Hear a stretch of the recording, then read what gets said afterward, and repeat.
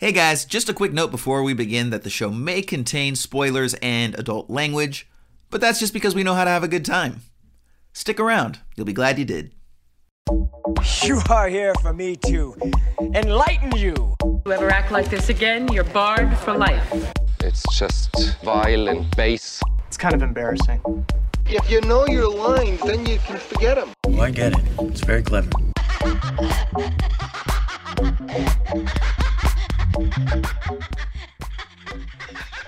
Hello, peoples, and welcome to Esoterica Cinema, the podcast where we take films from the cinematic multiverse and discuss the hell out of them.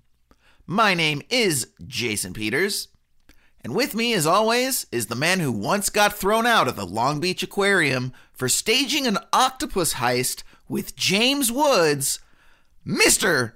Ryan Seabold! What's up, Jason? How you doing, buddy? I am doing excellent, man. James Woods, huh? How is he as a co-conspirator? I feel like he's like goes like one of two ways. Either he's like excellent because, you know, he seems like a criminally bastard, but he also seems like the type of guy that would totally bail on you as soon as like the cop sirens hit. Yeah, both. I thought we were remaking a live-action Finding Dory situation at the aquarium. Next thing you know, dude's all coked up running down the street without his shirt on, screaming about something shit about Trump. I don't know, man. It was bananas. I'm glad I got out of there, though. But I mean, if you meet up with James Woods at a local bar at 10 a.m. to start drinking, you're going to have a day. You're going to make a day of it. Just clear your schedule because shit's about to go down. Like you were just meeting to discuss a role in a film, and then next thing you know, you guys are all coked up and, you know, playing Heat, you know? Which one of you is Val Kilmer? None of us were Val Kilmer, and both of us were Val Kilmer at the same time.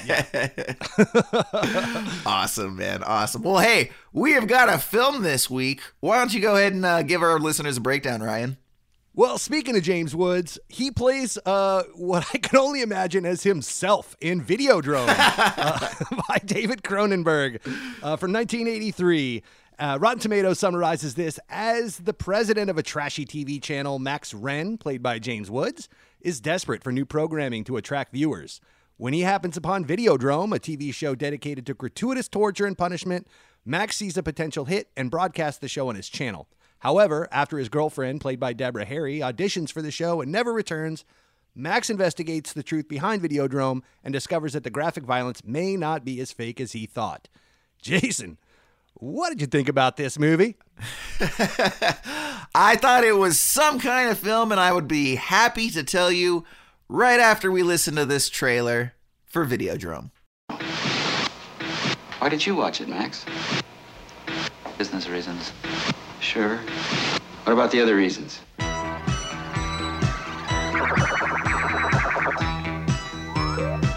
Max Wren is a victim. I woke up with a headache. He has been exposed to Videodrome. I've been hallucinating for a while, ever since... What? Since I first saw Videodrome. His brain is already receiving video images.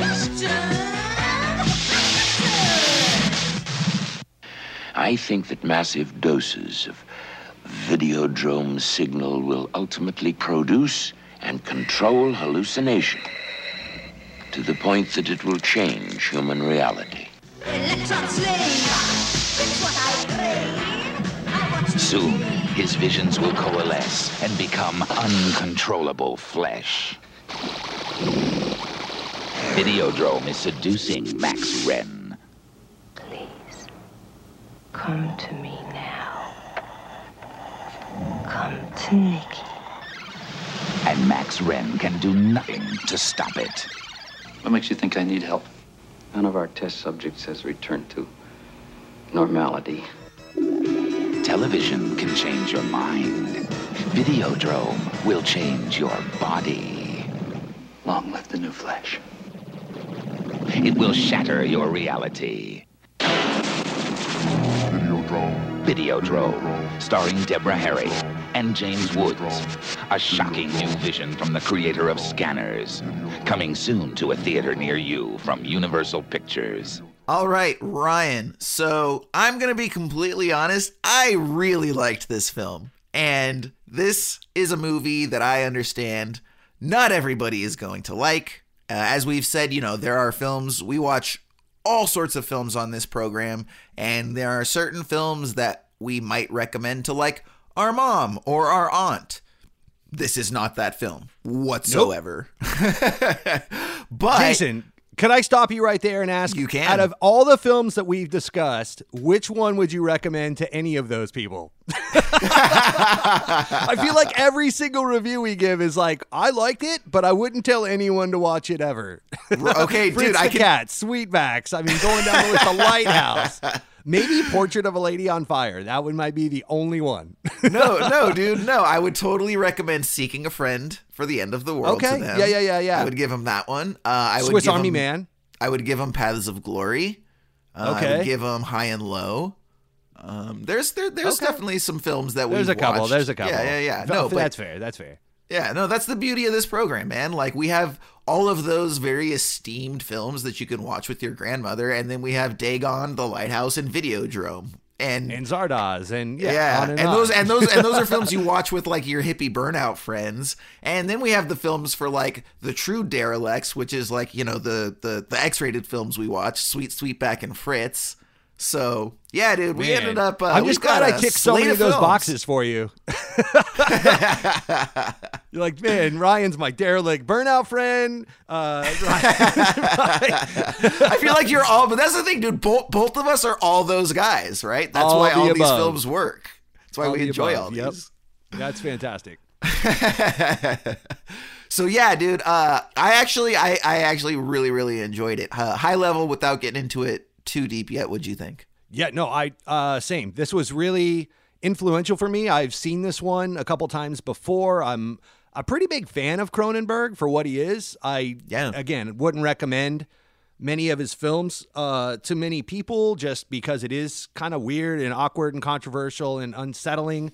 But I'm okay with that sometimes. And it was cool after going through Portrait of a Lady on Fire and Friends and Neighbors and some of the films we just watch to go to, another apeshit bananas sci-fi body horror, kind of film like this. It was kind of a weird palate cleanser? Question mark? I don't know. I will say this one was made in 1983 for a budget of $6 million. It grossed $2.1 million in the box office, so it wasn't a huge success, although it did get cult classic fame later down the road. This is also, oddly enough, part of the Criterion Collection, which I did not see coming.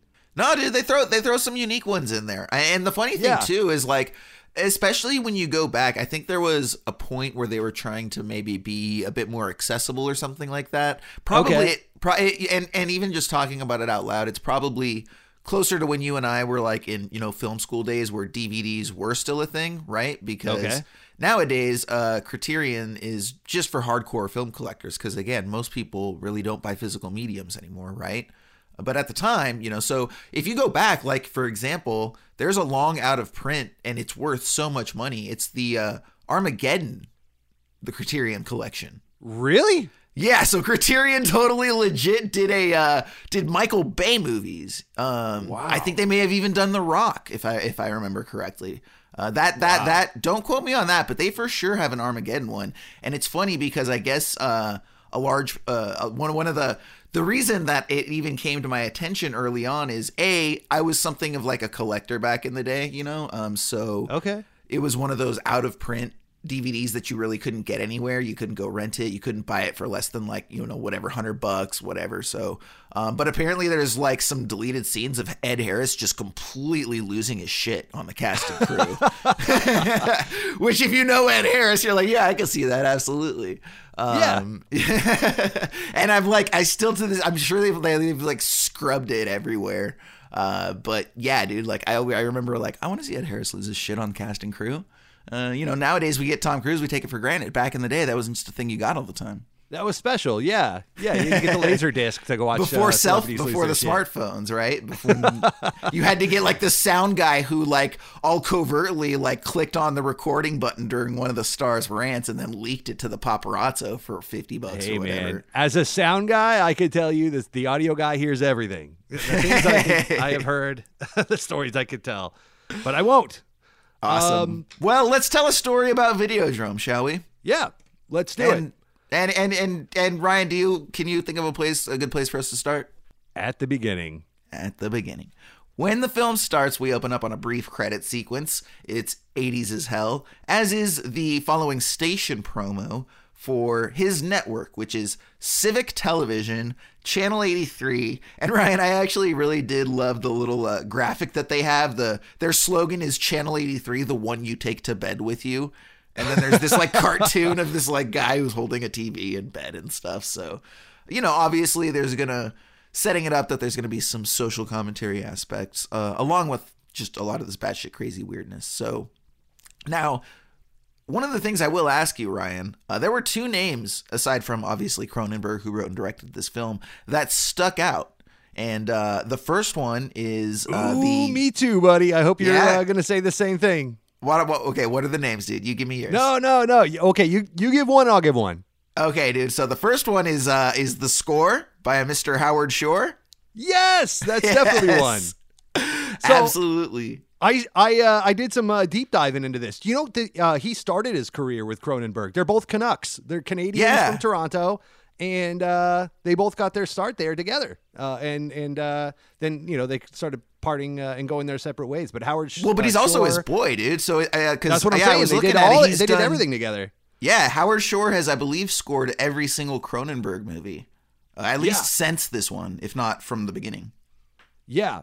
And for those who don't know, Howard Shore is the musical mastermind that gave us such things as the Lord of the Rings score. So he's pretty iconic. He works with Scorsese. He did The Aviator. He did Hugo. He's done The Cell for Tarsem Singh. Like, he's a legit talent. And the funny thing is, spoiler alert, I actually did not like the score of this film at all. I thought it was really it was cheesy. 80s synth to, crazy 80s synth horror music, It was fitting, I think, but yeah, it wasn't his best work.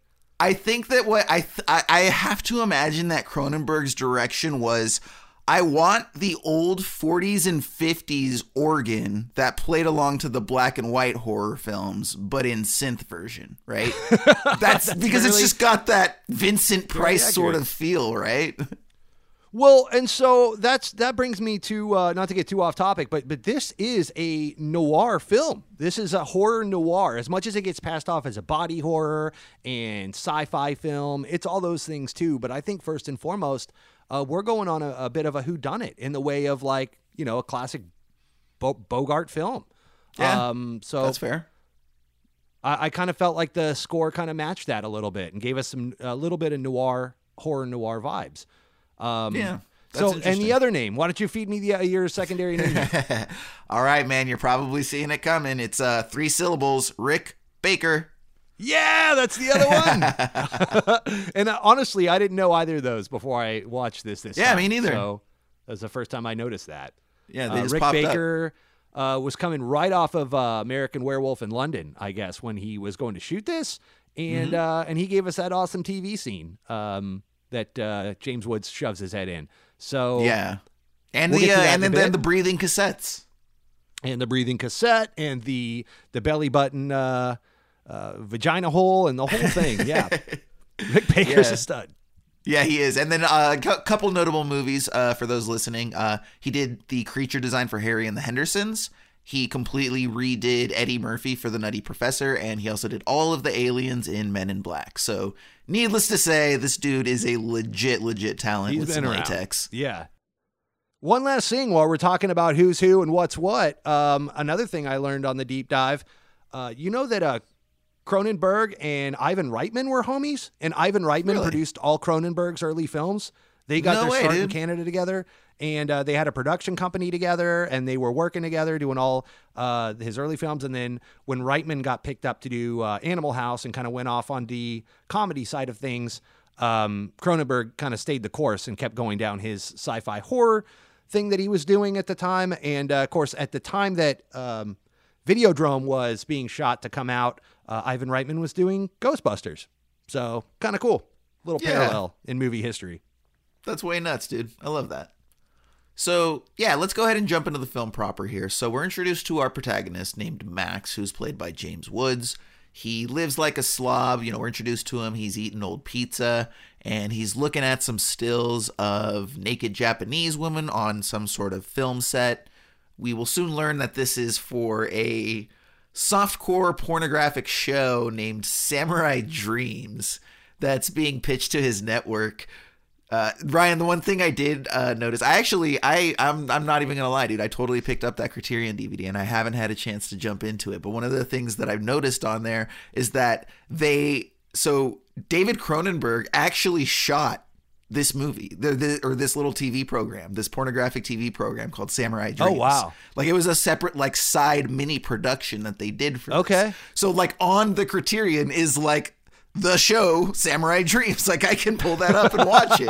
Not that I want That's to. awesome. Like, but I mean, so I thought it was super funny. And I have no idea if that's just like his excuse to like film a porno without being criticized for filming a porno, right? He's like, nah, it's for the movie, see? And they're like, oh, okay. That's kind of reminiscent of like the Grindhouse trailers from Tarantino and Rodriguez when they had, like, Eli Roth do Thanksgiving and like all these little fake deals, but it was a real production. Yeah. Yep, totally. So, so he brings that show back to his fellow suits at Channel 83. They're watching it. They don't really like it because it's not trashy enough. And Max specifically says it's too soft. He's like, it's just so soft, right? So he's looking for something edgier. He actually has a relationship with this, I guess we'll call him like a frequency pirate. He refers to him as a pirate fairly frequently, as a frequency. And so he basically like is able to tap into this signal that's coming from what he initially believes is Malaysia, or at least tells him it's Malaysia. And he shows him this feed. This feed is of basically, it's just a running camera on a bunch of sort of snuff behavior, right? Really hardcore S&M style sex and violence, and people in black sort of suits and hooded suits with chains, and they're being really aggressive with these women who are tied up, and it's in this like giant red clay sort of room, and it's very sort of, like I said, dungeony, and Max finds himself intrigued, and obviously this is going to sort of set up some of the social commentary aspects of it, which I like.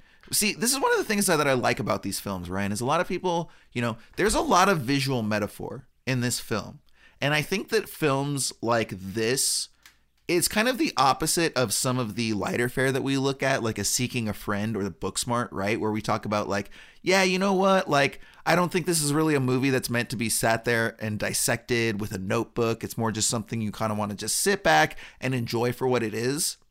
I believe that this film is the opposite. I believe these are the films that really benefit from sitting down with a notebook and really paying attention to, because there's a ton of little clues, right? Even through a lot of the like hallucination scenes, or the way that, where he trips out and thinks he's slapping his secretary. And then there's that one little insert where the secretary changes to Debbie Harry's Nikki character.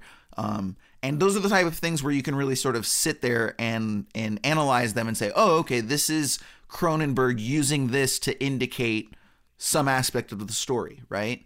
And so I just wanted to point out that, again, these sort of films that do rely on visual metaphor, these are the films that are a lot of fun for me anyways to break down and look at. Do you feel kind of the same way? Yeah, I was expecting to approach this episode of the podcast when you called out we were watching Videodrome. I thought it was going to be a lot of humor, a lot of you and I kind of riffing and dissing on the film. I found myself quite the opposite, more engaged in taking notes and looking things up, doing research, and dissecting the film, exactly as you're saying. And not as much of me making fun of it. I thought, this is going to be silly, James Woods, it's not going to hold up over time. No. It held up very well. In fact, it's probably way more pertinent now than it was then, because all of these same principles apply to the internet and how we're all addicted to that and how easily sex is available through that. In fact, at one point, I even wrote down, this is just the story of Mark Zuckerberg. And I think that's accurate. So just in saying that on the podcast, I may have to bleep that out so I don't end up in court for the next 6 months, but it'll be fun. Worthy cause. Worth it. Come after us, Zuckerberg. Zucky. Yeah, Marky Zucks. And one of the things I also love about this film, Ryan, is the way that Cronenberg uses sound specifically, you know? It's kind of one of these things where, for as much as the score does kind of make itself known at certain points, at other times it kind of takes a back seat to a lot of the sound design. And I think that he being Cronenberg, is really effective at using these sort of abrasive sounds to sort of set an edgier atmosphere, right? So like when immediately after this, when Max goes to visit that frequency pirate, again, we'll call him, his name is Harold, by the way, so we'll refer to him as Harold moving forward.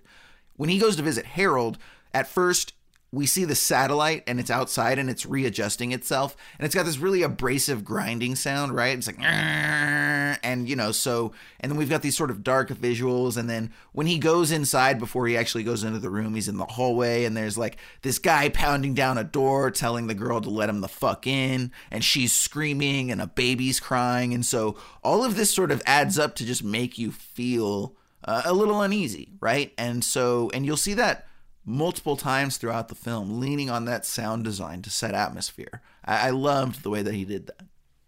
So as the film progresses, Max actually goes on a talk show. It's here that we are introduced to Nikki, which is the character played by Miss Deborah Harry of Blondie fame. And I have to say, Ryan, Blondie was a little bit before my time. Deborah Harry, gorgeous woman. For anybody that's familiar, I'm not telling you anything you don't know, but I was like, wow, Deborah Harry was a very, very attractive woman, and she did great in this film too. And she's a great actress to boot, of course. Yeah, not being an actress as a career, she slayed it. It was really good stuff. Yeah, definitely. So it's like, it's one of those people where it's like, okay, wait a minute. So you're gorgeous, you're a great actress, you're a great singer. This is not fair. Who are you to take all of these talents? Why not just distribute them among the rest of us, right? Like, and it's give funny me an too awesome because voice. All these people have to listen to my nasally ass voice drone on every day. Like, couldn't give me some deep bassy, like some vibrato, like, hey guys, hey ladies, what's up? This was, I was trying to think as I was watching this film, if I could think of any other examples of singers that crossed over into acting. The 80s gave us Deborah Harry, of course, in this role. We also had the great David Bowie in Labyrinth, and, you know, on it goes. But prior to the 80s and or maybe the late 70s, I was just trying to think that wasn't really something that crossed over unless it was a musical like Bing Crosby or something like that. But I mean, maybe Frank Sinatra in Ocean's 11. That would be definitely one.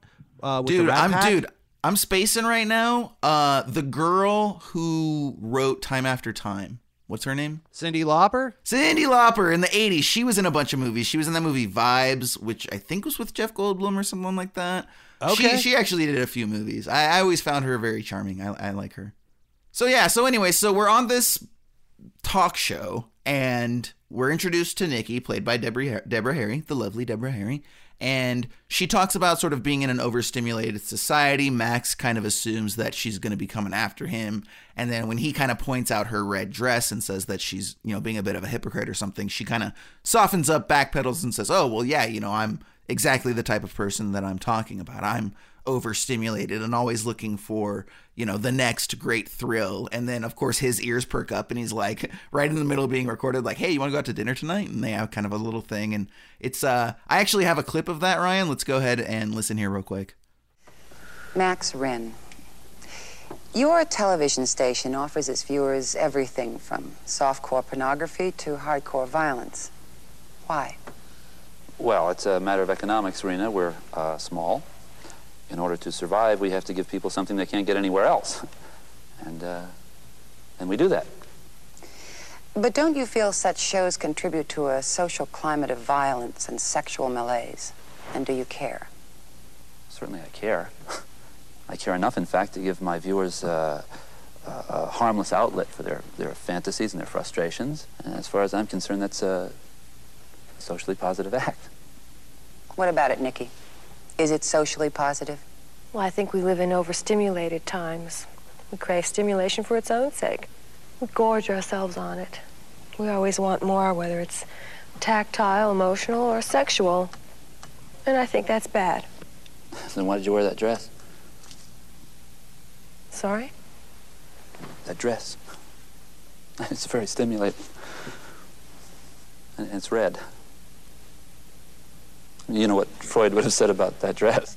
And he would have been right. I admit it. I live in a highly excited state of overstimulation. Listen, I'd really like to take you out to dinner tonight. And so when we come back, we also are introduced to Brian Oblivion through that character, which is obviously a very funny name, but he's going to play such an 80s name, man. It sounds like the villain from an 80s Nintendo video game. Like, Brian Oblivion. Yeah, right. I feel like I had to, as the head boss of Double Dragon or something, you know? Yeah, man. And but you know, I mean, at the same time, they don't try to pass it off like that's his real name. Like he says at one point, they like, do. "Oh yeah, that's my stage They hyphenate name." it as if it's Irish, as if it's from Irish descent. It's Brian Oblivion. That's a terrible Irish accent. Okay, hold on, Ryan, stop. From you the Oblivion have to family. give me an Irish accent. I'm not letting you move forward until you give me the name Brian Oblivion in an Irish accent. Oh no, yeah, No, I don't do think it. I got that one in me. Nope. I demand it. Let's go. Can't move forward until you give it to us. You gonna make our audience wait this whole time? Oh, get in me TV. Get in me TV and me video games. Get in me fucking TV, lad. That was brilliant. Oh my God, dude. Oh, you're totally using that voice in one of our sketches. 100%. I am writing you a role for that. That was brilliant. And thank you, sir. Thank you for playing Appreciate along. it. You just gave our audience that gold, and they'll always have that. They'll always have that. That's my Brian Oblivion voice. There you go. So yeah, and he's going to play a central figure moving forward, this Brian Oblivion character, with regards to sort of unraveling and allowing us, a vessel, to learn the extent of Videodrome and exactly what's going on, which still requires a certain amount of, hey, just play along with this, right? Like, don't poke that dead frog too much, you know, when it comes to, you know, the sort of being like the tumor and being like Videodrome's a signal, but it's also like a living entity. And there's a lot of like trippy shit that it's going to ask you to go along with. Just do it and it'll pay off. Okay. But there's also, but there's also a lot of commentary behind it. So even, and I think that's why I'm so forgiving is some of the logistical inconsistencies, which is that it uses these devices and these symbols and these metaphors and all of these different creative devices to give us its philosophy, right? Like at one point, there's a character, I believe her name is Marcia, we're going to talk about in a minute. She talks about how Videodrome is dangerous because it has a philosophy, right? And that's the thing is when it's sort of like the anti-Your Friends and Neighbors we looked at last week, right? Where you're like, I'm not really too sure where Mr. LaBute falls on this scale. You know, are we supposed to find, you know, this character funny? Is he being satirical? Does he hate this guy? You know, you do get the sense that in spite of everything that's going on, you know, Cronenberg is making statements about this, and he's not just using it as some sort of opportunity to give us a bunch of gratuitous sex and violence for the sake of it. I think that, you know, he uses that in a very pointed way. And even though it's a bit trashy, I would argue that it's not exploitative. No, do you agree? No, this was very much like Your Friends and Neighbors in the sense that it's disturbing without being exploitative. Yeah, there's not very much nudity in this film at all. There's a quick, brief scene with Deborah Harry and a couple of things in the torture porn stuff, but it's all kind of fuzzy and, you know, really low res. So it's not like up in your face about it. Very, very disturbing without, you know, rubbing your nose in it. I also will add that this would be a much shorter film if James Woods' character would have just hired Neil LaBute to do his programming for him, and game over. Like, that would have been it. Neil LaBute could have programmed this whole channel with content. And, he's like, oh no, bro, I've got you on all 24 hours, man. I've got this shit logged in my head, bro. I know exactly what your audience wants because I am that audience. They would have been the Bill Belichick and Tom Brady of Videodrome. Like, that would have been it. But, James Woods would have James Woods and Neil LaBute. Oh my God. With financial backing from John Voight. Yeah. That would be an empire. Oh man. There's a with me as always joke in there, you know, that maybe you could pull for one of these episodes, but I'll let you have that one. absolutely. And yeah, so we do get that scene, you know, the sort of like we're talking about, the sort of disturbing sex scene. And again, you know, they don't, you know, zoom in on, you know, the breasts and the butt and all that sort of stuff. You know, they're sort of artfully, tastefully hidden in so much as you can be in what some would describe as a trash film like this. Again, you know, we're obviously don't look at it quite in that lens, but he does go to visit her. I thought this was hilarious too, that so Nikki, the Deborah Harry character, she's a sort of radio therapist of sorts. And we see her, she works for CRAM radio, Cram Radio, which I thought was just freaking hysterical. You know, she goes home with Max, and she, very obviously, she's this over-sexualized character. You know, she obviously gets into some stuff. We see that she's into some, like, mild cutting kind of stuff with regards to her sexual appetites and whatnot. And so she is going through his cassette collection. Guys, I don't know how many of our listeners are going to remember cassette collections, but yes, all this takes place on VHS medium. So she's going Actually, I'll take it a step further, my friend. All this takes place on Betamax. Oh, really? Yeah, they're a little smaller tapes. You could see it in the hand. Very funny. I guess. Interesting. So here's the deal. You know, Betamax at this time in place was going head-to-head with VHS over who was going to be the proper medium. And, you know, we just take for granted that we have what we have and we get what we get. But a lot of these battles were fought hard between major corporations as far as, you know, who was going to own the rights to do this shit. Even DVDs had a similar battle. But, yeah, VHS and Betamax was notable. And they couldn't get a VHS to fit inside James Woods' belly vagina later. So it was too big, and they couldn't build the prosthetic to fit it. So they switched it to Betamax, and then history was made. Yeah, so, and then when she does, you know, after she watches Videodrome, she's, you know, kind of in the mood, a little turned on, and, you know, they have the sex scene, but it's really more about the fact that he's, like, piercing her ears, which, you know, because, again, she's sort of one of these, you know, likes pain sort of people, and I'm pretty sure this is really essentially where the first hallucination is, because, you know, they're kind of having their scene on the floor in the living room, like on a blanket or whatever in front of a fireplace, something like that. And, you know, the camera kind of zooms into them. And then when it comes back out, we see them in the Videodrome room, right? With all of the, you know, red clay and the red walls and the chains and all that sort of stuff. So, and I believe that is our first hallucination that our protagonist Max has. Video hallucinations is going to be a recurring theme that comes up over the course of this movie, which also is what's making us question what's real and what's not, right? Yeah, I mean, early on in the film, or later on in the film, I should say, I think we get a bit of a monologue that kind of explains a lot of this, where Brian Oblivion talks about whenever you watch Videodrome, a tumor starts to grow almost immediately within you, and it's alive. It's Videodrome is taking over your body. So when, you know, kind of unwinding the film and going back to this moment, to me, when James Woods was having the frequency guy, Harlan, decode that frequency and show him the show airing what they found out to be in Pittsburgh. Fucking Pittsburgh, man. Nothing good happens in Pittsburgh. Nothing good happens in Pittsburgh. But yeah, so after he saw that show, he started to get like addicted to it. He kept going back to Harlan. Hey, do you have any more of that show? Do you have any more of that show? And I think this is when it started to consume him, in this Deborah Harry sex scene, and when we start to get our first hallucinations and such. And he's now at this point, like to your point, he's got a Betamax supercut that Harlan has made him of different clips and scenes of Videodrome, the torture porn that he's unscrambled. By the way, yeah, I don't know if you or any of our listeners remember the good old days of scrambled television, but the cable company used to give you what they gave you, and then the rest of the stations were all scrambled, and you could get these scramblers that would try to put the picture back together and encode the frequency.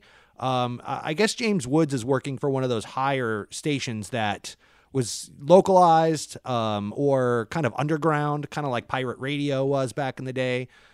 So this was very adult, the station he was running. This wasn't like he was running CBS affiliate or something like that. Or, you know, Fox wasn't even around back then, I don't think. So, yeah. this was the good old rough and tumble days of television. MTV was brand new back in 1980. Oh, yeah. You know, with Video Killed the Radio Star and all that, I think that launched in 1980. So, this was all brand new. This was the Wild Wild West of television, and so people were just putting shit out there on the television waves frequency and scrambling it if you weren't allowed to have it. So there was a lot of pornographic stuff and things like that that was all hidden in those upper channels. Whereas, like, is that a knee or a boob? I don't care. I'm 12. I'm going after it. You're like, no, it's totally boob, and then it turns out to be the surgery channel. You're like, no. Whatever. Was it a surgery boob? I don't know. yeah, exactly. Well, and for any of our younger listeners that are listening, like that you guys might not know, but like cable used to be like an on-off thing, right? So there was like a cable running through that just had all the channels, and you either got all the channels or you didn't. It wasn't like where someone had software to be able to grant you access to any number of a bunch of different channels. You just either had the channels or you didn't. So I remember like, like there was this thing where you used to bribe your cable guy. Like the guy would come in and, you'd sign up for just like the regular service or whatever. And you could literally give him like $50, $100, whatever it was. And he would just tap you in to the cable. Cause it was just an on off thing. It was like a sewer pump or like a water pump. And all you need to do is just plug it in and connect it, and you either get it or you don't. So, I mean, that was true up until some of the paid channels started coming out, like HBO, where then you needed a box to descramble certain frequencies, and certain boxes were wired or geared, with a red wire here and a blue wire there, all soldered inside the box, and it was very box specific. Then, of course, the sexy thing was to order descramblers. Then you got everything, and everybody knew one kid in school whose parents had a descrambler to get all the sports, but it also got the adult stuff. And that's that was where us, I think, man. I had that box, dude. I you got did? all HBO, MTV, and some of the other stuff. It was amazing. Okay, some of the other stuff. I see where you're going with this. Videodrome. So when we come back, Max is at lunch. He's at lunch with this Marcia girl, and at first she's in his studio, and she's trying to sell him this Roman orgy show, right? Because he just basically deals in trash TV. Max refuses, but he's super into Videodrome, and he's looking for anybody to help him get information on it. And Ryan, this kind of sets up what you said before about this being a sort of like neo-noir thriller, right? It's like hiring the private investigator, shades of that throughout this movie in terms of trying to understand and learn what Videodrome is and get to the bottom of this. So, right.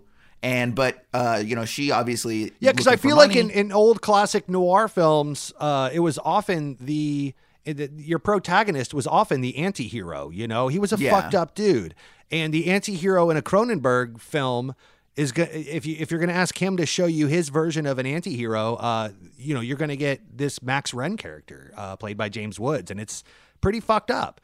That's kind of Cronenberg's MO, as you go through his films, whether it be Scanners or The Fly with Brundle and all of that, he's given you these great, unique anti-heroes as you go through, these flawed characters that you're still rooting for somehow to teach you lessons or give you a morality tale in the worst possible way. So, and for that reason alone, you just really have to respect his library. There are a lot of films by Cronenberg I have not seen. I've not seen The Dead Zone.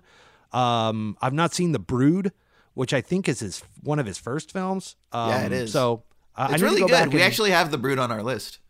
Oh, cool. Yeah, I've seen it once or I'd like twice. to really go good. back and watch some of these. And I haven't even seen The Fly in many years, so I'd love to go back and watch that as well. Oh, dude, it still holds up so well. That's one that I make sure to watch every 2 to 3 years at least, man. And it's always and that was Rick amazing. Baker too, right? Didn't Rick Baker do Brundlefly? Yeah. No, absolutely, man. And just cool. everything about it. I think, and even his later ones where he got away from the horror.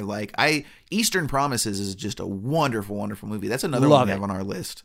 Just and in the History of Violence movie. Yeah, and both. History of Violence I liked a little less than Eastern Promises, but still really, really good. I think the thing with Eastern Promises is it's like it hinges on a twist that literally we all know going into it. Like from minute one, if this guy isn't what people say he is, then there's no movie. It's just an early Linklater film, right? And he's not that type of filmmaker. So I think that was really just the main problem that I had. Is it's like they really should have had him change, for maybe early second act, because again, it's like, oh, here's the big reveal, and it's like, well, yeah, bro, we kind of figured that out a long time ago, but still a very well-made movie.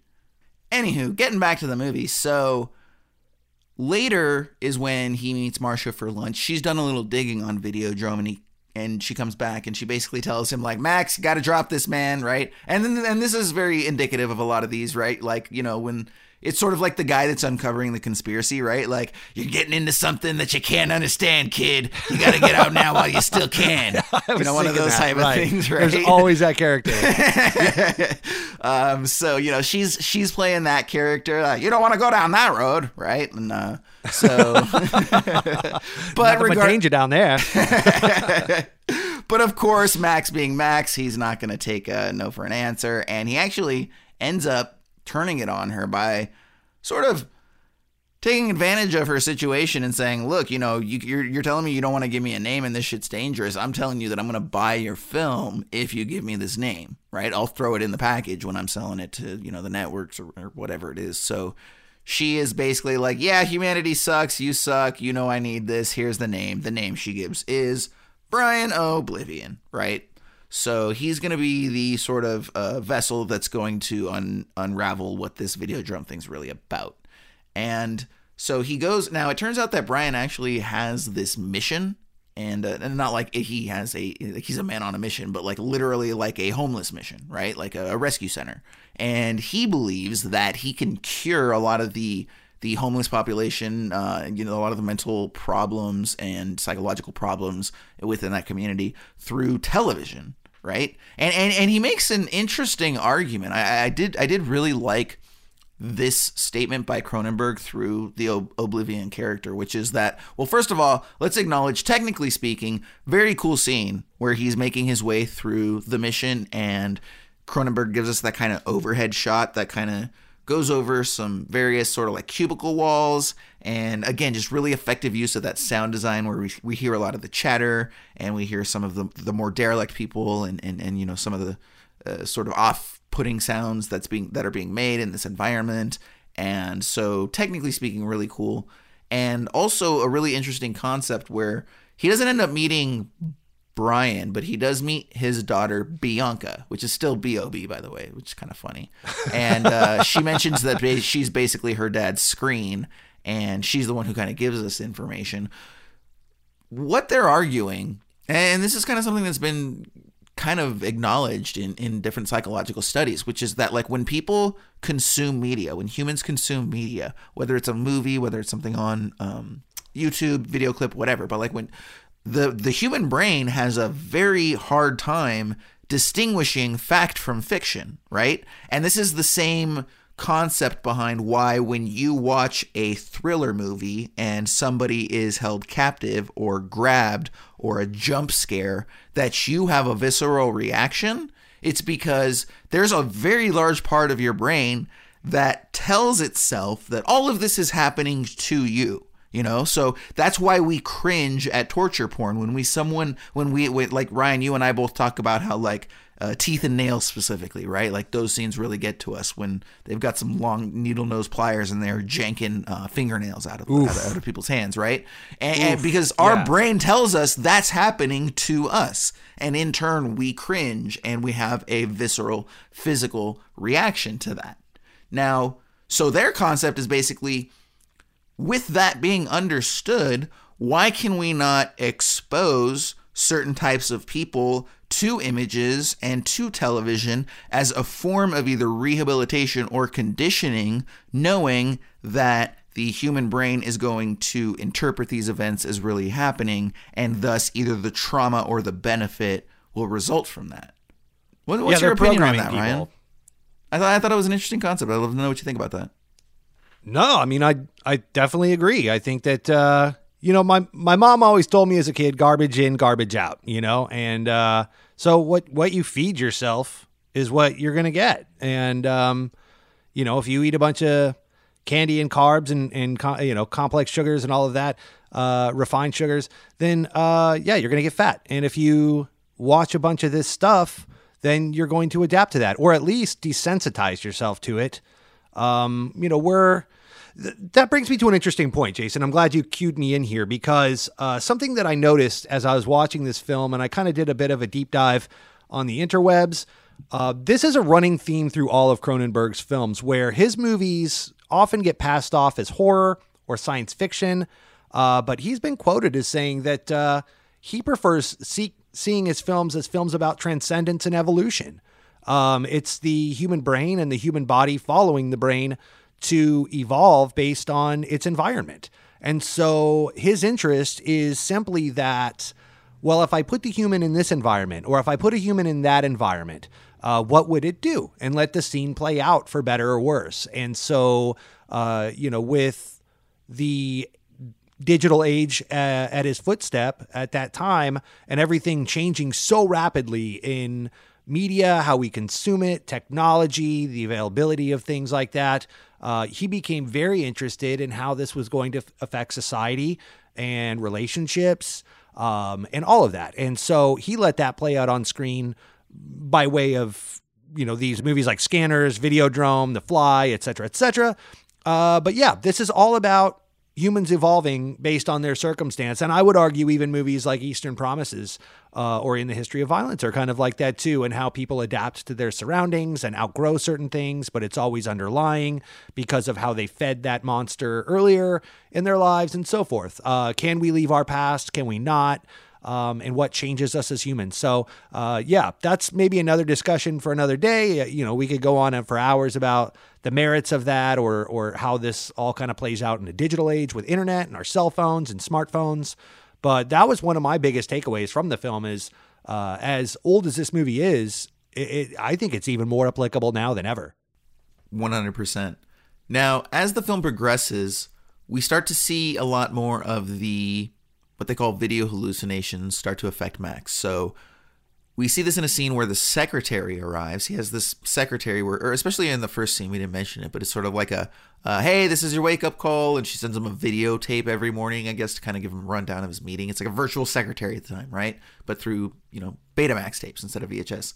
And so she arrives to his house later, and this is where he starts to really hallucinate, because she's kind of like, hey, you look really bad, blah, blah, blah. What's been going on? And then she sees the Videodrome tape and she's like, hey, what's this? And he freaks out and he's like, don't touch that. And he runs over and slaps her like 2 times, 3 times, really, really hard in a way that actually doesn't really happen, right? And then there's that brief moment where we see the Deborah Harry Nicky character.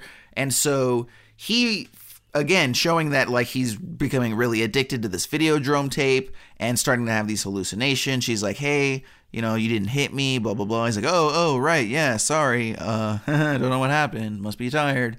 And so, but she then ends up delivering him a tape that she tells him is from one Brian Oblivion.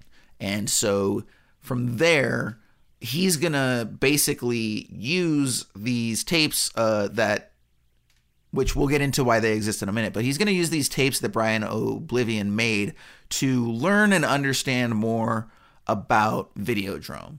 So after he's delivered the tape, that's also when we get like our first real bouts of visual insanity, right? This is when we get our first instance of the tape sort of expanding and breathing, and then we also get the television, which I believe is probably one of the more famous stills or images from the movie. Like that's the one they put on the cover of the video of the Criterion Collection. This is where Rick Baker really got to flex a little bit and show his stuff. This is why they brought that man in.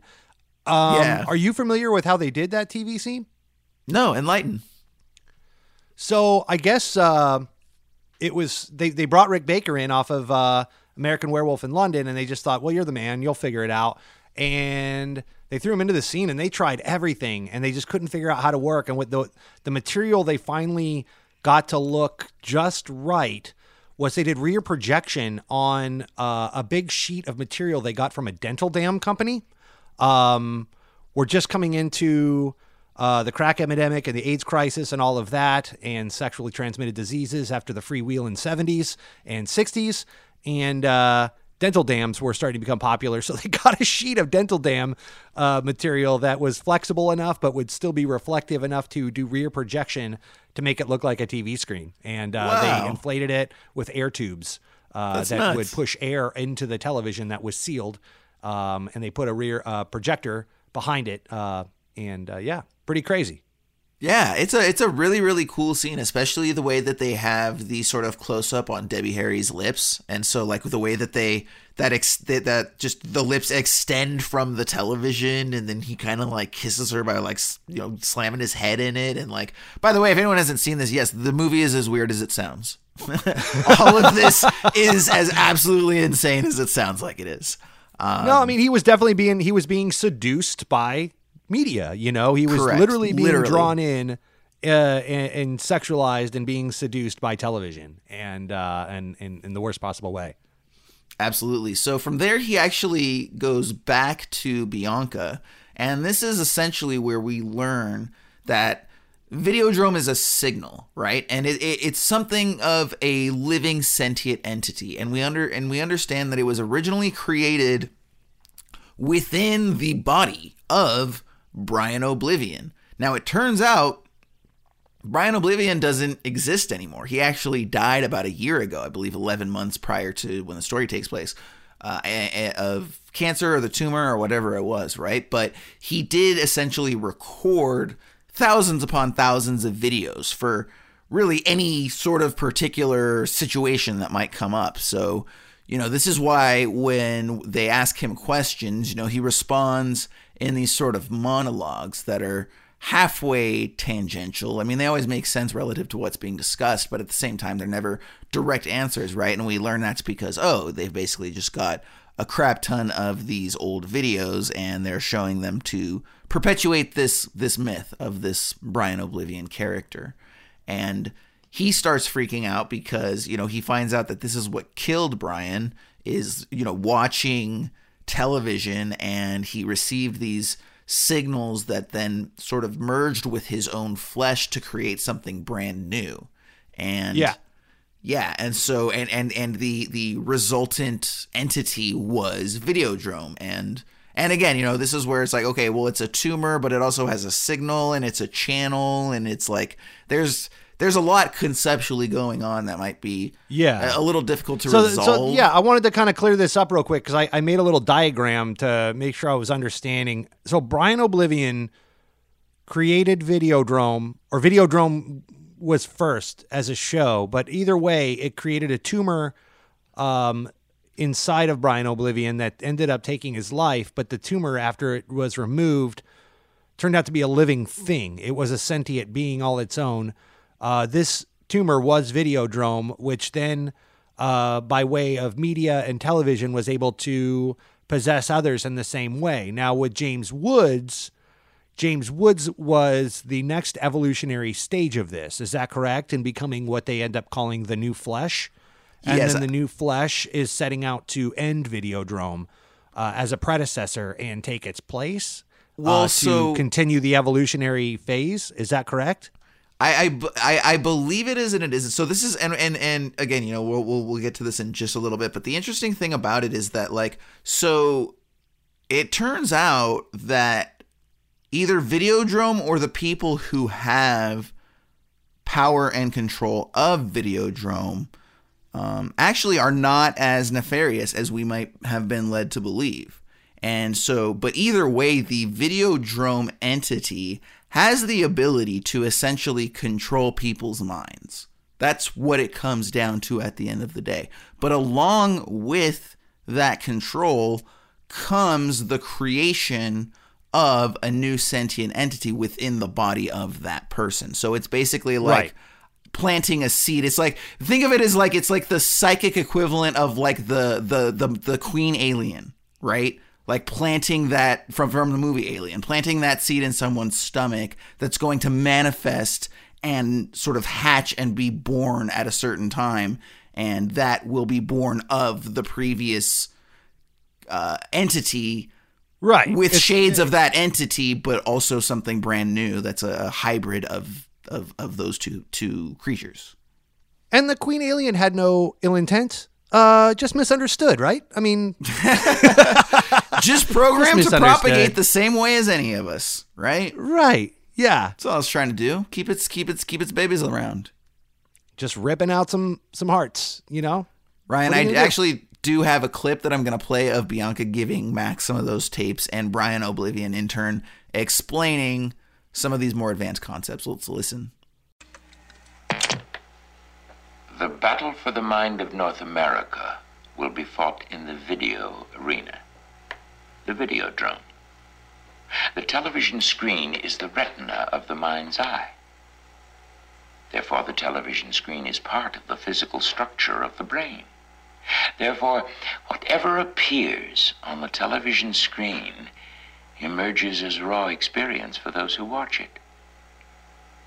Therefore, television is reality, and reality is less than television. Max, I'm so glad you came to me. I've been through it all myself, you see. Your reality is already half video hallucination. If you're not careful, it will become total hallucination. You'll have to learn to live in a very strange new world. I had a brain tumor, and I had visions. I believe the visions caused the tumor and not the reverse. I could feel the visions coalesce and become flesh. Uncontrollable flesh. But when they removed the tumor, it was called Videodrome. Now, Ryan, the other sort of development in terms of, why Cronenberg gets the reputation that he does as a sort of horror filmmaker and a body filmmaker is the development of this rash on Mr. Woods' stomach. And that is going to evolve into what can most accurately be described as a large vagina on his stomach. Yeah, and, it's a big open,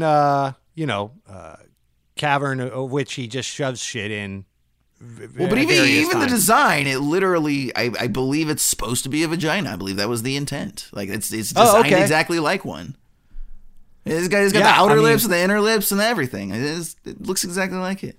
Yeah, it was like a fanny pack meets a vagina. He stores stuff in there, guns, coupons for the local grocery store. Well, dude, honestly, I don't even have this in my notes. I literally just thought of this right now, though. But that could make perfect sense because within James Woods is that tumor, that the Videodrome signal is creating. So within his stomach, new life new flesh is literally being born. And so perhaps the reason that looks like a vagina is that it will ultimately birth this new flesh, or it's at least a metaphor for that. Interesting. I'll go with that. Yeah. Awesome. I've argued more with less before. That's for sure. Yeah. So, and that's what, again, going back to what you said at the start, I was expecting a different experience from this film than I got. And there were layers to this movie that you could really dissect and get into. It also inspired other films too, like Blade Runner or even Akira.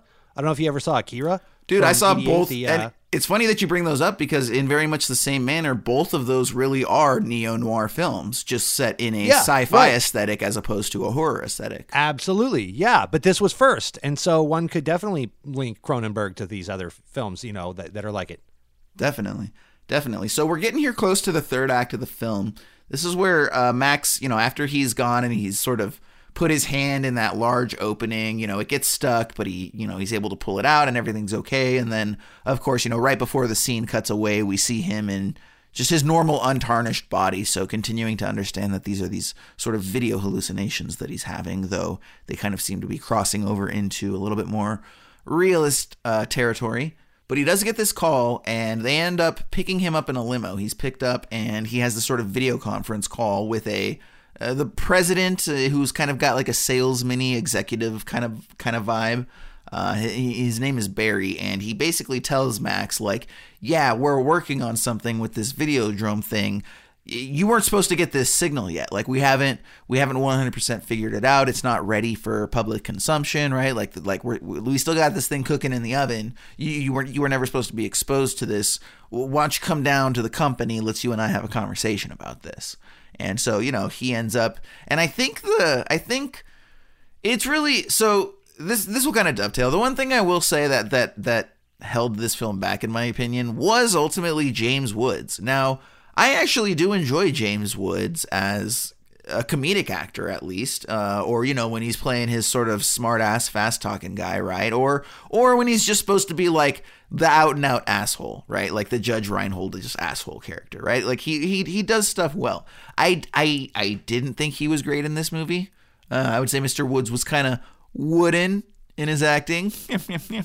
Certainly when you put him up against like a Debbie Harry or something like that, and even this corporate exec Barry, they were both very charming. And I don't know if, this was just, this was Cocaine 83 and Woods just had the vacant stare the whole time, but I didn't find him, I wished that he would have been a little bit more engaging. Did you have a problem with his performance at all, or you thought it was fine?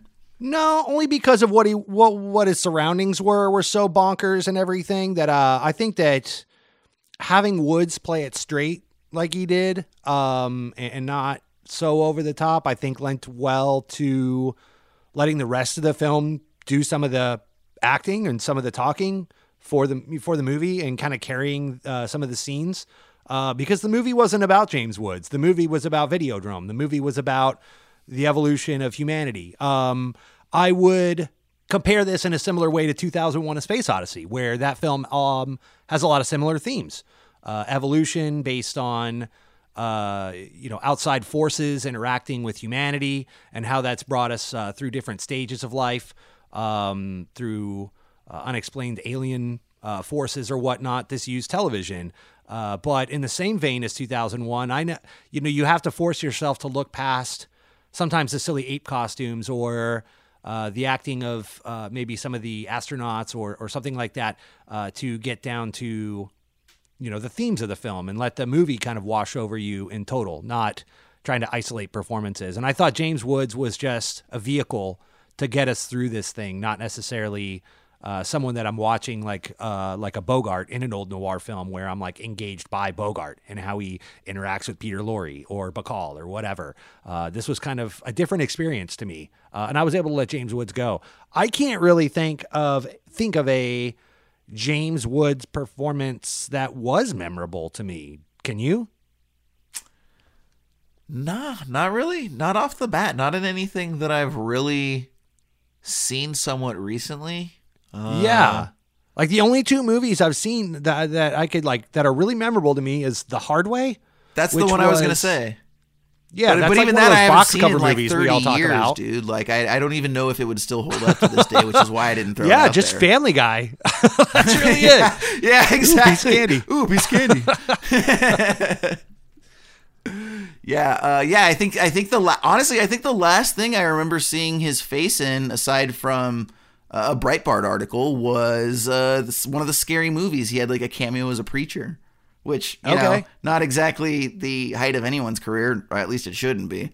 But either way, I don't know.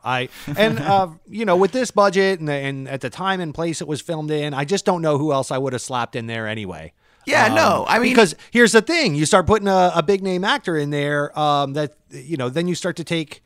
I don't know if it would have added to it or taken away. Are you bringing are you going to bring a better performance or a more dynamic performance? Or is that going to distract from some of the other themes that are going on? Or were you able to ingest some of those themes in this film this time around? Because James Woods was just Ewan McGregor.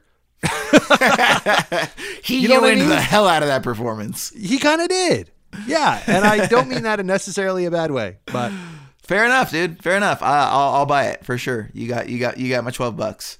So when he and the funny thing is when he arrives there, so he's kind of still continuing, Max that is, to hallucinate and kind of freak out a little bit. He very soon sort of finds himself in Videodrome, right? Like there's that whole scene where Nicky's on TV and he like is with the whip and he starts like whipping the TV, and then he just, he wakes up, and then all of a sudden that's when the Herald guy, the pirate, frequency pirate, shows up and actually reveals himself to be something of a cohort with this Barry character.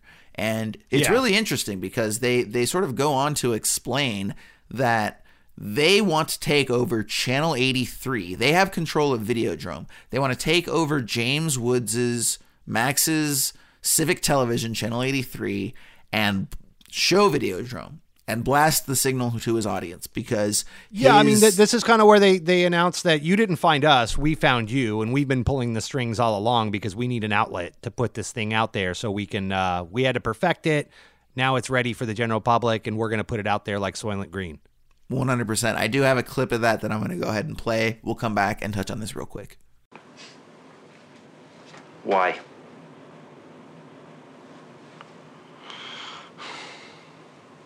Get you involved. To expose you to the Videodrome signal. It didn't affect you because you never watched it. You knew what was there. You didn't have to see it. It really does work on just about anybody. Anybody who watches it, Max. But why would anybody watch it? Why would anybody watch a scum show like Videodrome? Why did you watch it, Max? Business reasons. Sure. What about the other reasons? Why deny you get your kicks out of watching torture and murder? You murdered Brian Oblivion, didn't you freak? Did you enjoy that?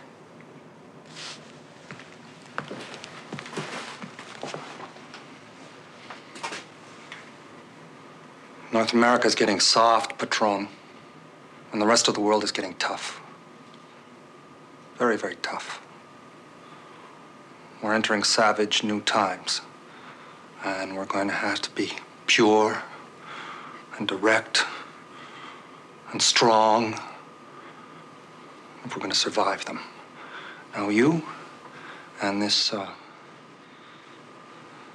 cesspool you call a television station, and your people who wallow around in it, and your viewers who watch you do it, you're rotting us away from the inside.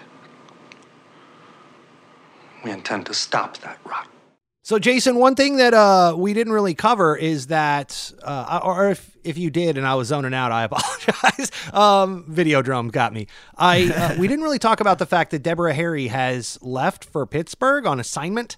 So all these times we're seeing her in the television and all this, she's gone out of James Woods' life at this point and only appearing to him through hallucinations. Yes. And then it's around this time as well that we find out that she was actually killed long before he met her and before she went to Pittsburgh, and he's been hallucinating her this whole time based on Videodrome, and Videodrome killed her, thereby bringing true the fact that Video, in fact, did kill the radio star. God. Halfway through, I knew where you were going. I was like, no. Yes. Oh, Jason, thank you. You're a gem. Thank you, You're a everybody. gem, sir. Thank you for bringing us that moment. Everybody listening, you're welcome or we're sorry, depending on where you fall on that one. I just love when she was going to Pittsburgh and he's like, Pittsburgh, that's where Videodrome is. And she's like, I know. And then he spends like 5 minutes trying to explain to her, baby, please don't do murder porn. It's just not going to work out. And she's like, oh, I'm not going to. Stone Cold. He's like, no, but really, don't do murder porn. Yeah, no, he gets serious with her. He's like, I'm telling you, girl. That's like red flag number one. Don't have that conversation. Starts like shaking her and everything. Like, don't do it. It's bad. Yeah, murder porn is bad. So, I don't know. Well, Lesson learned. Absolutely. And yeah, so that's obviously an interesting little twist. You know, she was just used as the carrot to try to bring him in all along because they want his network. Here's what I find most interesting, Ryan. So when you've got a twist like this, it's always pretty cool, right? Like it lands, it's effective. You're like, ooh, this is what makes this one really interesting. And I want your take on this, which is that I believe the implication is that this Barry guy, the exec that's developing Videodrome, as well as Harold, who's this frequency pirate that we've brought up, are essentially good guys. They are do-gooders because they end up showing that they are disgusted by Max. They think Max is gross. They basically Harold's been playing him all along like he's this skeezy pirate guy just to get in close with him, because once it's revealed, they talk about how they are going to, quote, eliminate the cesspool of humanity. So the entire idea is that they know that, for ease of classification, horrible people watch Channel 83 Civic Television, and they are going to be attracted to this Videodrome programming. So they have devised some sort of grand plan wherein they are going to attract these, lesser people within society with a sort of depravity mindset and lure them in through Videodrome. But without knowing the totality of their plan, it sounds like the idea is that they're in essence going to reprogram them to actually be better people. Did you find that same thing, or did you interpret that differently? Yeah, this got a little blurry to me because they're giving you these tidbits in between hallucinations and other plot devices, including revealing things about James Woods' character's past and catching us up on that, like we just talked about. So I was trying to wrap my head around this too. So they send James Woods, or Videodrome sends James Woods to... He's now becoming the new Flesh and superseding in a body mutation sort of way with a mutated hand where a gun has now become a part of his hand when he needs it. And he's got, some different weird shit happening that, to your point earlier, is transcending the hallucinations and now becoming, coming into reality. So I was a little confused about that. So are they using Videodrome to take over James Woods' station and hijack that to purify humanity by a means of... That's how I took it. Was Videodrome was coming on the channel. They had somewhat good intent in that basically whoever watches this is a garbage person, and so they're going to get this tumor, and we're going to be able to weed out the riffraff of humanity, thereby only leaving the good people behind that wouldn't watch Videodrome. But the problem was that Videodrome kind of became anthropomorphic, if you will, or took on a life of its own and started running the show. And that's when it became the new Flesh and outgrew these folks that were trying to put Videodrome on the air to weed out humanity. And that's why the new Flesh then went back to eliminate the threat to its own livelihood by way of these characters. When James Woods goes and pulls the gun out of his belly with his club hand at the conference and shoots him on the stage and all of that. So that's kind of what I took from it, was just Videodrome became conscious and started to take these people out in the same way that maybe, they created Skynet in Terminator, and then Skynet then became, crazy and started wiping out humanity in a way they didn't intend. Kind of a similar thing, like, the tail wags the dog. What are your thoughts on that? Yeah, no, I think that's very possible. And and you also brought up too, I do want to just acknowledge, like, the scene where the gun extends those cables that fuse themselves into like his hand and arm, like, again, right up there with the TV thing, with the TV scene, like, just very, very cool. Rick Baker getting to do some cool Rick Baker shit. I love that this is at a time before advanced CGI, so all of this stuff is done practical, and it still just holds up, literally 40 years later. It's awesome. Loved it. It's still fantastic, dude. So it's the same joy I get from watching like the early Nightmare on Elm Street movies that were all done in a similar fashion as well. Yeah, exactly. Or going to the space bar at Star Wars, for the original trilogy, when everyone was just a giant Muppet or in a giant costume or with some cool makeup or whatever, Yeah, practical effects are awesome, but practical sci-fi and horror specifically are awesome to me. In this age where practical effects had really peaked, because obviously you get, early Ed Wood stuff, Plan 9 from Outer Space, all that, that's going to be super cheesy, little saucer on a string sort of thing, or like the big costumes in the 40s and 50s, like matinee kind of movies. But by this time in the early 80s, we've like peaked. Star Wars and George Lucas, to your point, did a lot to advance that.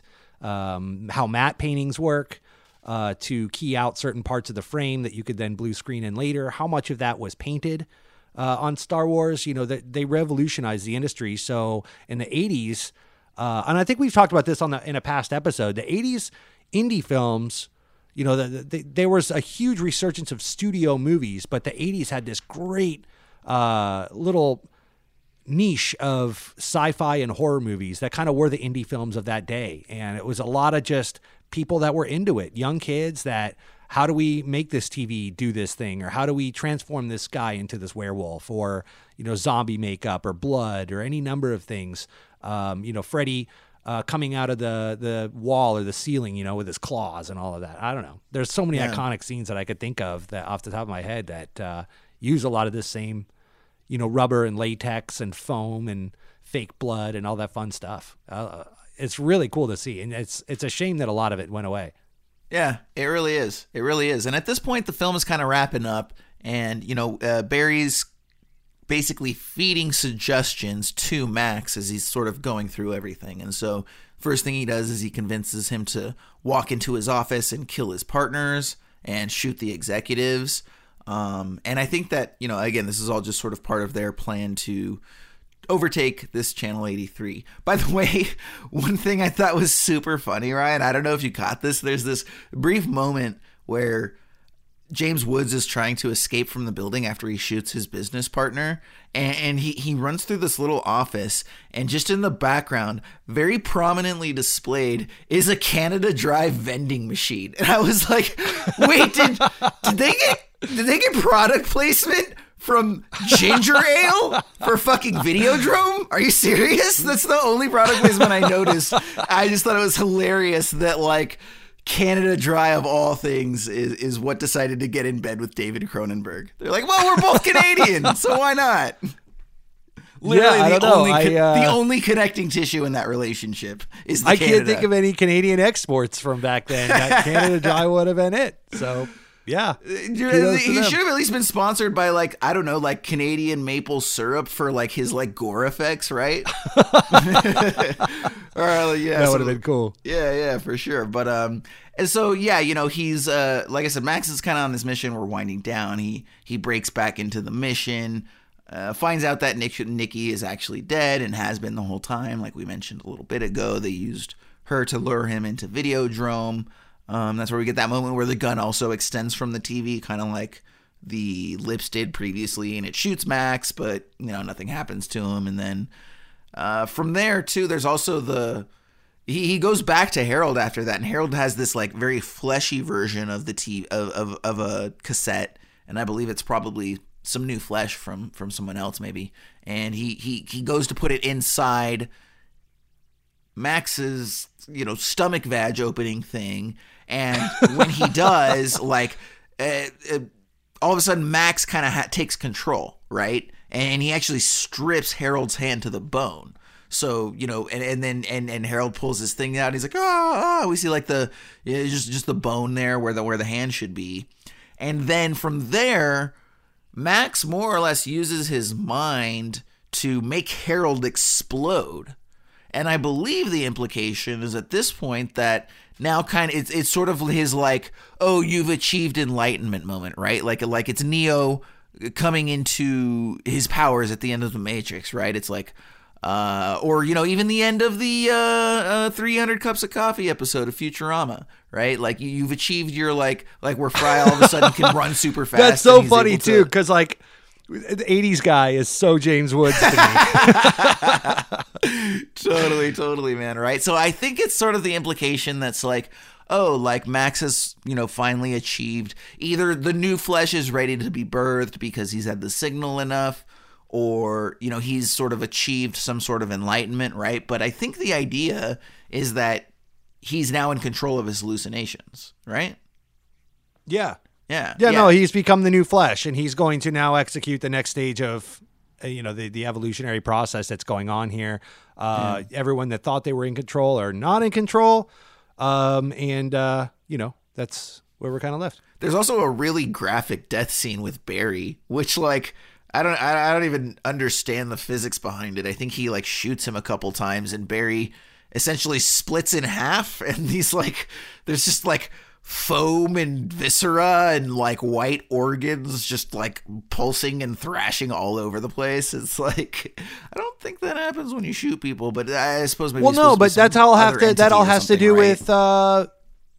To me, that all had to do with Videodrome being a sentient tumor, more or less, or a being. I mean, do you think he's got like a being growing inside of him, and that's kind of is like he like interrupted the birth process or something like that? Correct. Oh, okay. Yeah, I think that because Brian Oblivion, when we go back to the beginning, had that tumor that he called Videodrome. That tumor was inside him as a living being that overtook him and ended up killing him in the end. But I kind of took it as that's what was happening here, was the living sentient thing that was inside him was at this stage had evolved so much that it was just using his body as a shell, more or less, or a means to an end. And so when he shot him with that gun, which may or may not have even been a real physical gun or some kind of product of Videodrome, because he did get it from the television, right? And it was inside him. It was a part of hallucination, and then it was a part of his hand. So who the fuck knows, man? This is where it gets real blurry. You just got to go more on theme than in reality. But that's how I took it. That was Videodrome, and it was just using that as like a exoskeleton, more or less, or a costume that when shot, we see it split apart and all the guts kind of come out of every crack and nook and cranny. It splits them open. I think one thing is that, it very well could be that all of this relates to a sort of theory, much like you said, of just propagation of species. That's really all this comes down to. So basically, Videodrome implants a signal to create a tumor inside a person, of which the tumor and the signal and the flesh all meld into a unique sentient entity, which is then born from that previous entity. Now you've got essentially this flesh cassette, but this flesh cassette is also a living entity, right? So when you look at the fact that James Woods has this, very sort of vaginal-like opening on his stomach, and at the end, Harold and Barry basically tried to take this flesh cassette that is now a new entity and put it inside of this vaginal opening, which is James Woods. Like he receives that. It's almost like impregnation at that point. Like the new entity is penetrating and entering this new body, and that's going to itself create a new entity within the womb of James Woods, so to speak. You know what I mean? Yep. So they're I think that very well could be what that is. Yep. Again, transcendence and evolution. It's all just different stages of the process. And as one outgrows the other, the previous version exists only to support the next stage, and the next stage exists only to eliminate the previous stage so that it can support the next stage and be eliminated, and so on. And that's life on Earth, baby. That's how this thing works, man. Yeah. So, and then we do get that final shot, just, where to wrap it up, where he does break into the harbor. He goes into the sort of little shack. There's a TV there. Nikki's on the TV and basically says that he needs to put a gun to himself and pull the trigger to allow the old flesh to become the new flesh. And, he basically watches himself take that action on television, then turns around and does it himself. And, utters the words that, let's be honest, we've all said 1,000 times before: long live the new flesh. And bam, gun to the head, game over, and movie over. And yeah, man. So, I mean, this was a really interesting film to break down, man. Definitely. Yeah. Loved it. Yeah. So why don't you go ahead and give us I'll let you take them first, man. 3 adjectives. Go for it. So my 3 are disturbing, which we talked plenty about why that would be. Current, again, this is as applicable, if not more so today than it was then. And one of those good old hyphenated ones. This was a descent into madness. There were times when I was watching this movie where I had to question, is this me now? Is this me on the podcast? Is Jason videodroming me? Our podcast's the new Videodrome, because fuck me, man. I'm all in on it, and it's just taking up more and more of my time, and I'm just like Videodromed out. So yeah, if I grow a belly vagina, I'm coming after you, buddy. Sorry. Take Excellent, you to oblivion. man. Excellent. Yeah. So my first one I've got is engrossing, and that's not to say it's gross. It's engrossing. I did not necessarily, a lot of times when I go into movies with this type of reputation, like I'm kind of just there for like the creature effects and the gore and the, basically just like the crazy makeup effects and atmosphere. Right. And yeah. I did not expect myself to get nearly as engrossed in figuring out, first of all, I didn't know there were going to be as many puzzle pieces as there were. And from there, I didn't expect to be as invested in trying to figure out what they were. So the other thing is it's a distinctive piece. It's one of those very sort of, I've used the word before, like idiosyncratic. Like this is a film that only could have come from David Cronenberg, right? Like nobody else can make this movie in exactly this way, because it's just a very singularly distinctive work. And beyond that, it's also banana pants crazy. It's just nuts, dude. This whole film is just batshit crazy. It's a lot of crazy visual metaphor. It's a lot of insane visuals and sound effects. But the insane thing is that it works. It almost works in spite of itself. Like it's like, so this could have gone so wrong. This could have been so easily been just like a shitty, horrible Cinemax film, right? Like from just a bad filmmaker. Definitely. It could have gone so south, and I think that even makes it that much more impressive of a feat. I think it actually makes me appreciate it more, that they can take these very, very overwrought genre sensibilities and turn it into something resembling art. It's crazy. No, I mean, that's been kind of a running theme through our last few episodes, where this isn't yet another movie that should not work on paper. And yet here we are talking about it. It's got a Criterion collection edition into it and all of that. So Cronenberg is an auteur in its most raw sense. We think of auteurs as the 70s filmmakers, 60s filmmakers, the end of the studio system, your Scorseses, your De Palmas, your Spielbergs, and so on, your Coppolas. But Cronenberg's right in there. I'm sorry. He's an auteur to me. He's, indie cinema. He kind of operates outside the Hollywood regime and does his own thing, and God bless him for it. Hot take too. I don't know if you knew this. You can watch Cronenberg's movies and say that these are drug-fueled, fever dreams of sorts, or, man, that guy everyone was just doing a bunch of cocaine and turned the camera on and then this happened. And actually Cronenberg is notoriously sober. He claims to have done some drugs in the 60s when he was very young, but other than that, his body doesn't take to it. He kind of runs a pure system. He rides his bike all the time. He's very active out in nature, and he only drinks wine with meals. He doesn't even partake or imbibe in any alcohol. He's actually very, very sober dude. So, hey, maybe all the liquor and drugs and stuff have done me some good over the years. Maybe it's kept me away. Maybe this is what sobriety looks like. So, yeah, absolutely. I think it's just a touch of good old fashioned Canadian weirdness, man. That's all it is. They got some different cats up there, and yeah, it's funny because some of the in some of the the indie author community, for example, there's a lot of Canadian authors that do darker material, and yeah, dude, they're always just like the nicest people, or it's the way that some death metal band, it's like a bunch of liberal hippies that are, it's like you hear it and it's like brah brah brah, and then you read the lyrics and it's like, we have to protect Mother Earth, and you're like, I wouldn't have thought that was the lyrics there. Crazy, right? Right. So yeah, oftentimes the aesthetic doesn't exactly match what we stereotype as the character behind it, right? We always think, if someone does dark horror shit, they're all going to be some, Marilyn Manson, goth sort of guy that, practices devil worship and likes to cut themselves during sex, and then here comes David hey guys, what's up? Oh, you see that cool TV thing I did? Oh yeah. Eating granola and almonds. Yeah, exactly. Going for a 3-mile bike ride. You want to join? It's okay. We'll do it tomorrow. Don't forget your helmet, eh? So yeah, safety dude. first.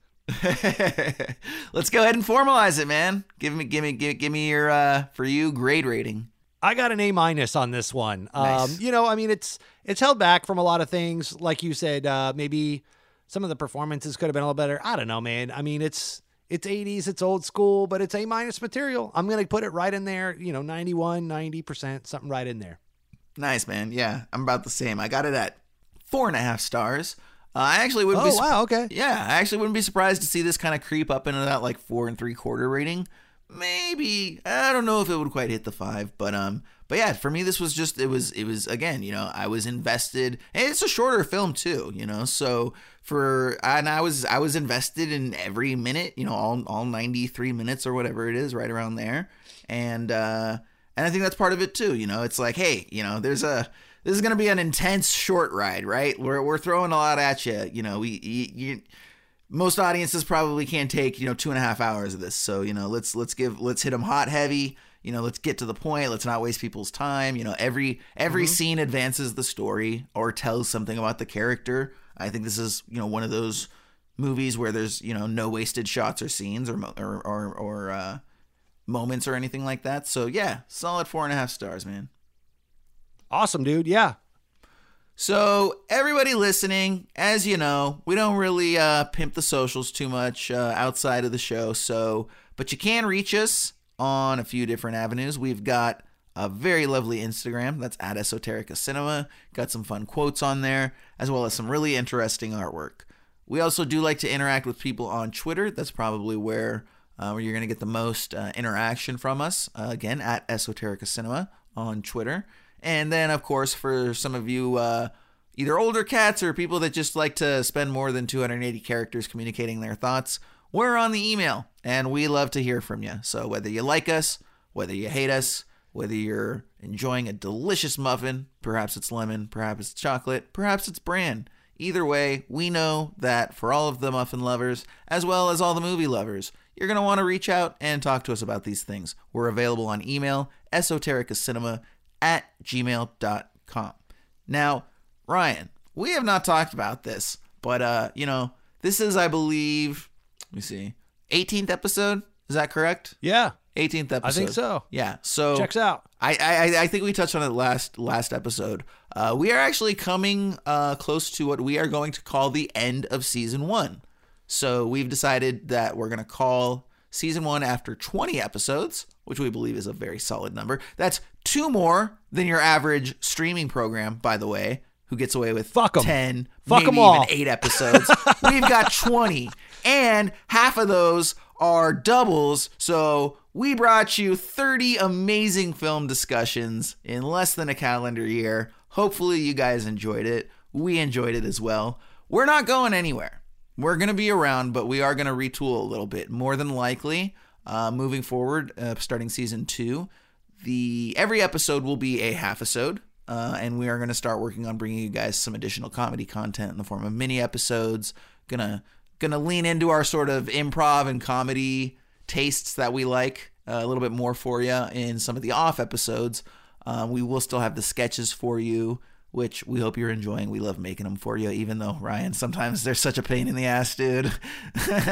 When you just don't have that idea and you've got nothing, or like even worse is when last night you have that brilliant idea and you wake up and you're like, what the hell? That was a horrible idea. Why did I even entertain that for a all the time? All my ideas are horrible ideas. Just some get recorded and some don't. That's the deciding factor. That's the line. Yeah. So this is actually going to be our last randomly selected half-episode, because our next half-episode is going to be episode 20. It's going to be the final of the season. We're going to take a few months off, a little bit of retooling, we're going to develop out a website for you guys, just have some additional options. Been even toying around with some video, we'll never see. Maybe we'll get a little YouTube thing going. So stay tuned for that. We have a lot of cool ideas, but I do want to let everyone know that instead of doing a random film for the final episode of the season, we've actually made a point to go ahead and select a newer film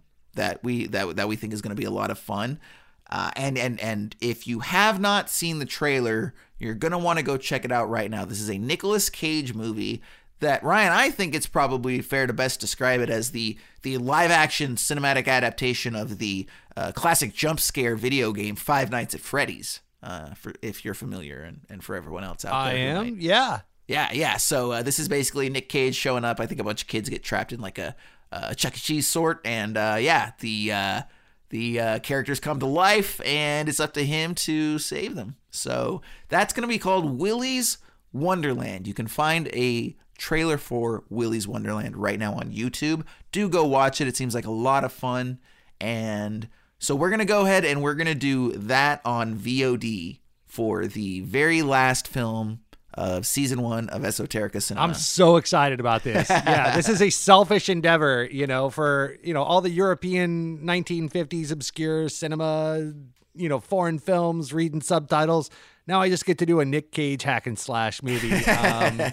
With Mandy and some of his more recent additions into cinema, I think he did a movie called Joe. I've really been getting more and more and more into Cage, man. And to me, he's getting better, not worse. And same. This is crazy looking from the trailer. So I'm really excited to get into this and dissect it for better or worse and just enjoy it for what it is. And if it sucks, it's our last episode of season 1, everybody. So I hope you've enjoyed it. I hope it's been more good than bad. It's certainly gotten us through some COVID stuff here and the quarantine and all that. So it served its purpose. But just like the coronavirus, we're going to retool and come back for season 2 in 2021. So don't listen to him, everyone. Don't listen to him. Things will be fine. Just stick around. We got this, y'all. Things will be fine. Fine. Yeah. So anyway, again, just to reiterate, guys, the film is called Willy's Wonderland. If you haven't heard of it, it's probably going to cost a little bit more because it's going to be VOD. So be prepared for that. Hopefully it's not a big deal. Hopefully you do enjoy that film. And then we still have our final full-length episode 19, coming up in just 2 weeks. And that is going to be featuring the films, as a reminder, Buffalo 66, as well as Killing of a Chinese Bookie. Now, the one thing I will tell you guys, I've looked into it. Both of these films are available for free on Tubi, which I haven't watched anything on there, Ryan. I don't know if they have commercials, or if they have commercials, please just pay a couple bucks and watch them elsewhere. It's gonna ruin the entire experience. But there are 2 different cuts of Killing of a Chinese Bookie, okay? And they're pretty dramatic. I believe one is 95 minutes and the other is 132 minutes. So, I mean, you're talking about almost like 40 minutes worth of screen time, right? And Jeez. Yeah, so the Killing of a Chinese Bookie that's available on Tubi as well as Amazon is the theatrical cut. But if you have HBO Max actually just introduced the 132-minute, which we'll call director's cut, of Killing of a Chinese Bookie. So that's the one that we're going to watch if you want to make sure that you watch the same film that we do. Because with 40 minutes cut, there's a very good chance we reference material or scenes that you haven't seen. But again, it is included with your HBO Max subscription, Killing of a Chinese Bookie, along with Buffalo 66. Guys, it has been a lot of fun talking Videodrome with you today. We will see you on the next episode of Esoterica Cinema.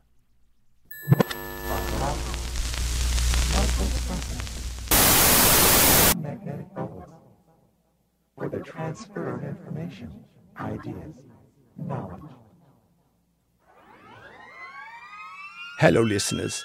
It is me, your friendly neighborhood nihilist and your favorite rapper's favorite rapper, Werner Herzog. I have come back once again to introduce to you what has actually been happening here. The revelation of the true nature of the Esoterica cinematic program. I have gone to great lengths to bring about what will soon be known as the New Flesh, which will make things much better for all humanity, or the lack thereof. From the inception of this program in my film Aguirre throughout Season 1, my crew has worked tirelessly behind the scenes to bring about the inevitable, the Audiodrome. Perhaps even now you may have noticed a large vaginal cavity in your belly that you've been using to keep things in, like, coupons, unlicensed firearms, your car keys, other things you don't want to lose. This is all a part of the larger plan to evolve past the limitations that have been bestowed upon humanity. Even now, as I speak, by listening to this podcast, you've agreed to fertilize and give birth to the next phase of audio programming. In this new world, we will evolve past the experience of cinema and to learn to further appreciate the greater truth, the American muffin. From its sugary top to its underrated, delicately wrapped bottom, the muffin is the new truth and the only thing that matters now. I implore you to not eat the muffin with your old human mouth, but instead insert the muffin into the vaginal cavity previously mentioned so that the Audiodrome can have some too. As the meaningless host of this show, Jason has requested, feel free to exercise your right of speech to let us know about the muffin experience and how the new evolved flesh is enjoying it, preferably on Twitter. With that, I leave you, like the hope of humanity has also left you this year, to continue to evolve into the new flesh under Esoterica Cinema's Audiodrome. Long live the new flesh, and as they have told me with such enthusiasm in Peru, adios.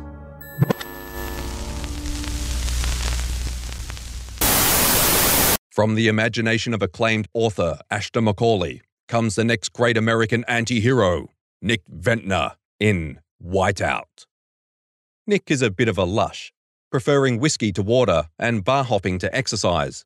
But when a mysterious benefactor hires Nick to find the lost gates of Shangri-La, Nick sobers up just enough to take on the case. Featuring non-stop action and a hilarious wit, Whiteout by Ashton Macaulay is a laugh-a-minute thrill ride that will keep you turning the pages until the very end. Whiteout, available now in ebook, hardcover and paperback versions, online and everywhere books are sold. Published by Aberrant Literature.